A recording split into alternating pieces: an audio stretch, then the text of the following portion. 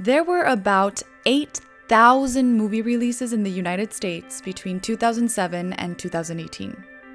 Of the 100 top grossing movies during these years, only 3% featured leads or co-leads with Latino actors.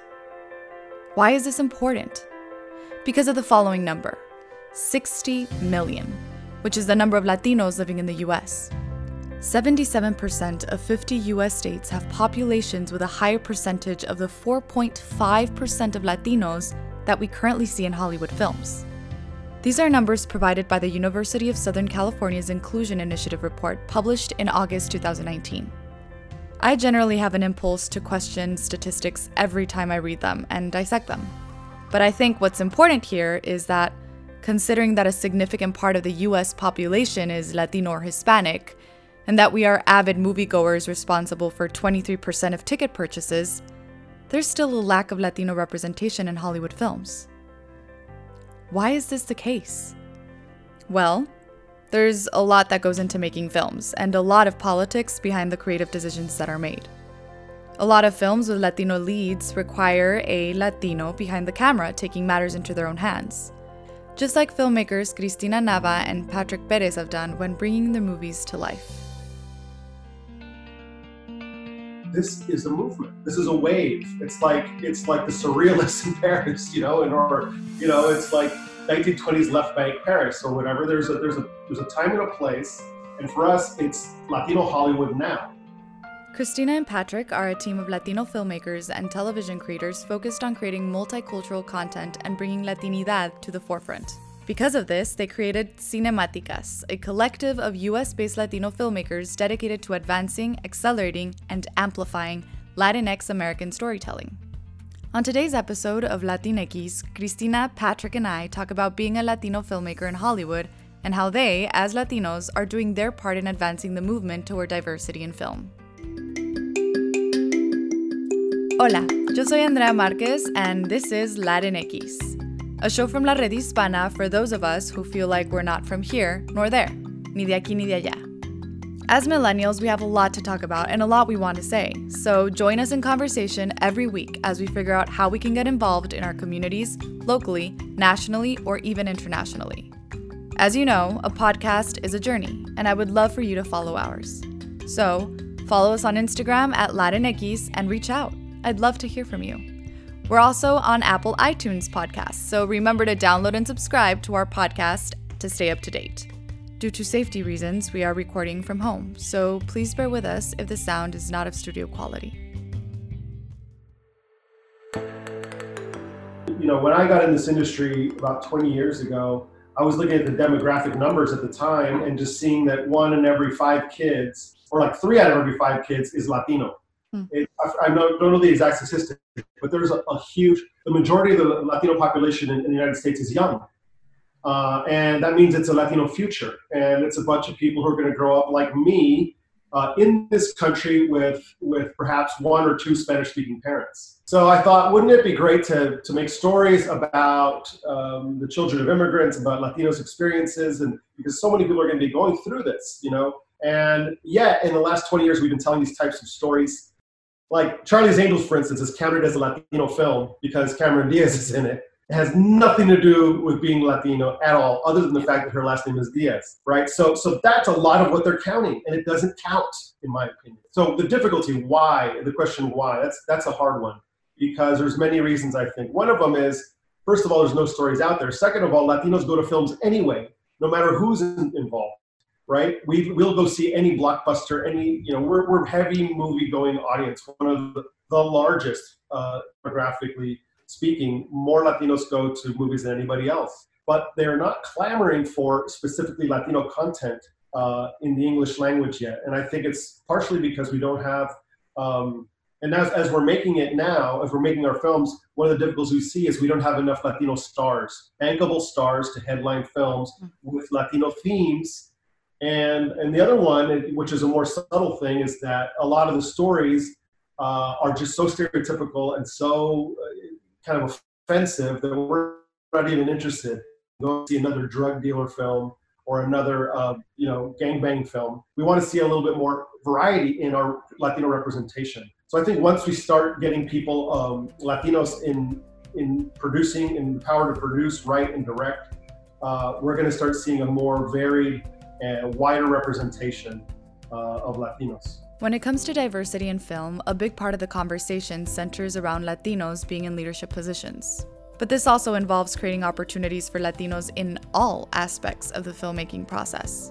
From talent agencies recruiting and signing Latino talent to production companies considering Latino directors for top movies, and philanthropists, nonprofits, and legislators supporting specific funding created for budding and mid-career Latino filmmakers.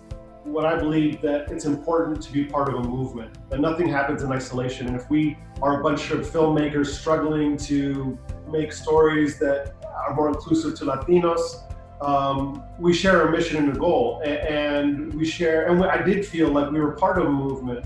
I made my first film, when we made Lola's Love Shack, when I got to direct my first film, I noticed that in that year, about 5 of my friends made films. There were 9. There were 9 independent Latino films that came out that year. I'm like, this is a movement. This is a wave. It's like the surrealists in Paris, it's like 1920s left bank Paris or whatever. There's a time and a place, and for us, it's Latino Hollywood now. Patrick and Christina have set out to be part of a simple mission: to make sure that what we see on film and TV reflects reality. As a Latina, I get excited when one of the main characters of a movie I'm watching is a Latino. And often I support films directed or written by Latinos because I enjoy seeing my culture, my family, and my upbringing on the screen. It makes me proud to be a Mexican-American Latina. I think a large part of the difference will come in supporting each other, getting together, and uniting for the same cause. So how did Patrick and Christina decide to join forces? Well, first, they decided to join forces in another way, by becoming husband and wife. So Patrick and I met when we were in our 20s. We were single. We met in an after-school program. I was teaching theater. I was teaching film. And they invited Patrick to come and record some of my students who were acting. They were doing a little performance. And we didn't hit it off then at all. No. We were just compañeros de trabajo, we just workmates. Yeah, so then for 4 years later, he was on a radio show called The Pocho Hour of Power on 90.7 KPFK. And I was touring a one-woman show called Rocks in My Salsa. And so I was invited by their producer to come on, and honestly, I was really nervous to go on the radio show because it was 4 dudes, and it was a hot mess sometimes because it was a comedy show, so we had fun with it, and we would take the piss a little bit out of some of our guests and have fun. So I was really nervous, but when I walked in, I saw him and I had no idea that he was on the show for whatever reason. I didn't know. And so immediately the level of anxiety kind of just went away. She walked in and said, "You're on the show?" And I said, "Christina, no, how are you?" And we hadn't seen each other for quite a while, but there was chemistry right that minute. So when I finished my segment, I was the first guest and I had finished talking. And then, so I went outside and I was trying to really just make time so that I could talk to him after the radio show. And I talked to everybody in the studio. I ran out of people to talk to, so I kind of I said, oh well, I'll get his phone number somehow, right? So I went out to my car and I drove really slowly through the parking lot. So meanwhile, I was on, we were interviewing people and it was just going forever. I was looking at the clock. I'm like, hurry up, I want to go talk to her. And finally, our last guest left. I ran out. I was like, where is she? They're like, she just left. So I ran to the door and then I opened it very slowly. Cool as a cucumber. Walked outside and she was just exiting the parking lot. And very slow. I was like, hey. The rest is history, and we were pretty much inseparable. Yeah. We've been together ever since. Now, as husband and wife, Christina and Patrick have made it their mission to represent Latinos through their work, just as they are, diverse, vibrant, hardworking, loving, and fun.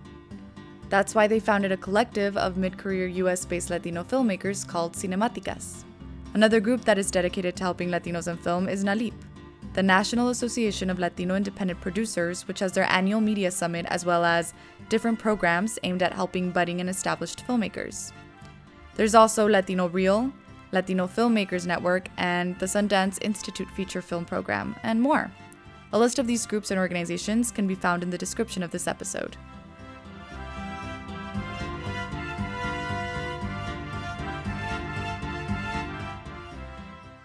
After we made our first film, a feature film called Lola's Love Shack, we met a bunch of people, and one of them was a man who turned out to be our executive producer named Ruben Islas.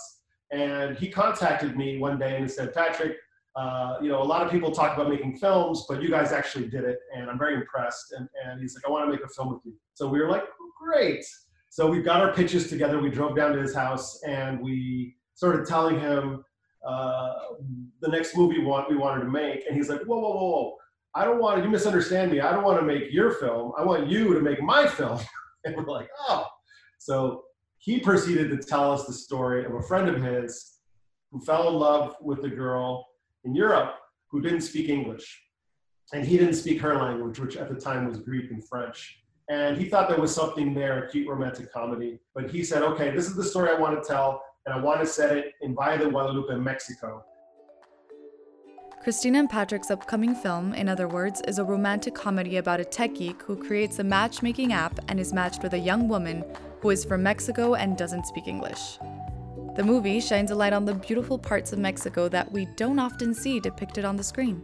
We also took into account a lot of the mission that we had, and with regards to, giving our characters diversity. We're never what you expect us to be. He meets this blonde girl at a club, and she is from Mexico City and doesn't speak any English. Okay? Most Americans don't think about blonde Latinos as also Mexican, And when they go to Mexico to go find this girl, it's much more beautiful than they ever expected. It's much more cultured and fine dining and beautiful wines. And these are things Mexico's not famous for. So we always want to show that kind of surprising aspect. And we think that through comedy, we're able to get people in their theater, they let their guard down, and they learn something new without being lectured to. This was actually a love letter to Mexico and all the beauty that we see anytime we're down there, and hopefully it will open up some hearts and minds in this political climate that we're going through right now with how Mexicans in Mexico is viewed. So for us, as viewers and media consumers, one way we can help is by showing up. Cuando hay una película en los cines, y sabemos que es escrita por un latino o que hay un latino o un director, ir a ver esa película, ¿verdad? Es también en Netflix o Hulu, Amazon, lo que sea, en HBO, ver las películas, mandar likes, ¿verdad? Las películas o los programas como Gentified o One Day at a Time, y así nos podemos ayudar uno al otro.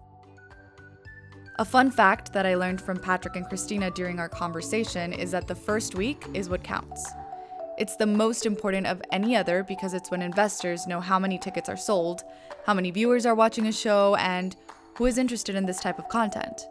The more we support by showing up, the more we will see ourselves reflected on screen.